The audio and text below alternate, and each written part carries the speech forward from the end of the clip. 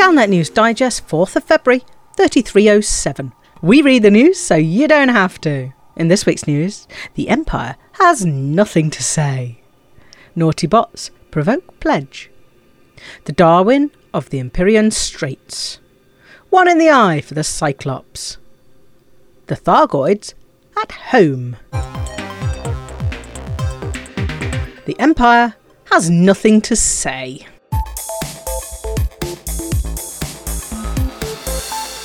The Empire has denied once again that it has an unauthorised prison camp or that a band of dangerous NMLA terrorists have escaped from it. They also denied that there was any risk whatsoever of any other starports being bombed.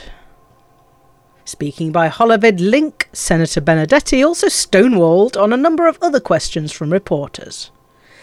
When asked whether the Empire was planning to invade the Federation, he replied, "We have nothing to announce on that at the moment." When asked if Princess Aisling's hair colour was natural blue, he replied with a dead ball, "We have nothing to announce." He was asked what Emperor Arisi Lavinia Duval was planning to have for her afternoon tipple. No, we've got nothing to announce.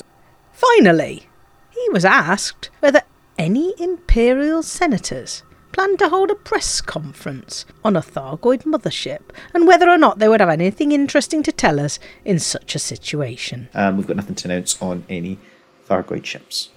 The senator then tried to demonstrate how a one-legged haggis hops around a hill using an antique whiteboard from the Museum of Earth Artifacts as a visual aid before signing off with a cheery Theta 7, Commanders.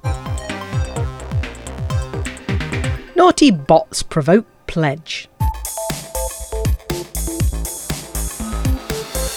Allegations of ships flown by artificial intelligence have surfaced again. These ships fly 24 hours a day in predetermined flight patterns, trading, fighting, doing the same thing as commanders, but they're ghost ships with no one on board. This has incensed a group of commanders so much that they have written an open letter to the Pilots Federation. This open letter takes the form of a pledge not to use bots or to benefit from bots, and to report any suspected bots to the Pilots Federation, something that will no doubt come as welcome news to the overworked support staff of that organisation.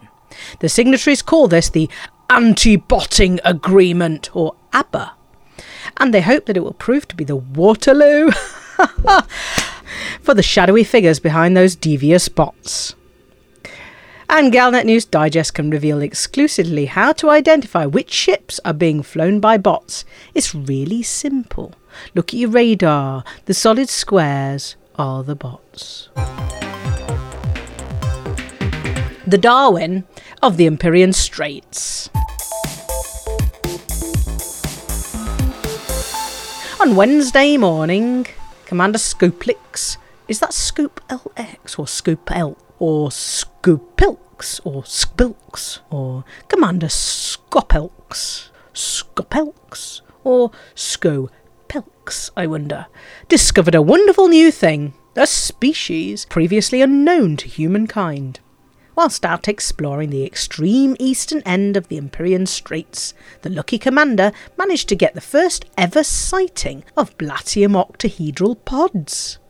In a notable stellar phenomenon in the Eol Alzi UT-Z D13-33-8 system.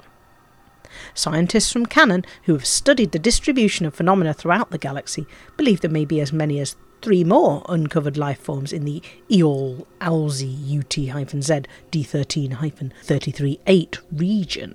Just what does this new subspecies of pod look like? We don't know, because he hasn't posted any pictures. It's 21,000 light years away, and despite our express instructions, Commander Beetlejude completely failed to fly out to investigate and wasted her time drawing a space cat and a crashed anaconda.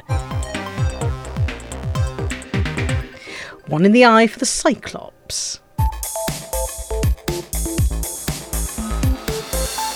The Anti-Zeno Initiative time trial, the Eye of the Odyssey, was concluded and the winners have been announced.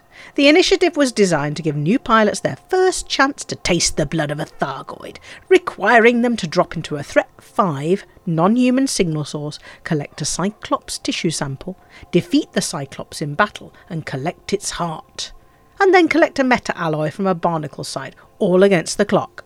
Gibbing, or jibbing, which means using a very powerful ship against the Thargoid to prevent it from recovering health during the fight, was not permitted, nor was ramming a barnacle spike at high speed. But otherwise, anything went. The winner was Commander Aranion Ross Stormedge in a Crate Phantom. He took just 3 seconds longer than 8 minutes to complete the tasks. The two runners-up, Commander Orod Ruin and Commander Hyper Recursive, weren't much slower. And a great time was had by all except the Cyclopses. They didn't have a good time. They were in turn sad and then confused, and then they were dead. Commander Aranion Ross Stormedge wins an Odyssey landing and walking about permit, which he hopes he'll be able to use later on in the year. The Thargoids at home. With all the Thargoid damaged stations repaired last week, with the Buckyball Racing Club preparing to defile the inner sanctum of Thargoid's surface bases, and with the Anti-Xeno initiative ripping apart stray Cyclopses, or should that be Cyclopes, you might be wondering, where is the Thargoid invasion fleet? Well, with the mycoid vaccination rollout not going quite to plan, the Thargoids have been confined to their homes, and unless their work is deemed essential, which conquering humanity apparently isn't, they've been confined to homeschooling the scouts on the history of the Jameson invasion and doing exercises along to Tharg Wicks. Stretch that mandible! 2, 3... Thargoid healers have been hard at work patching up the Orthrus interceptors, and Tharg the Mighty has been working on some really complex swarm formations. He thinks he might be able to use them to get a record score in Beat Saber. When they come back, they'll come back hard, but they'll be wearing face masks. And that's this week's Galnet News.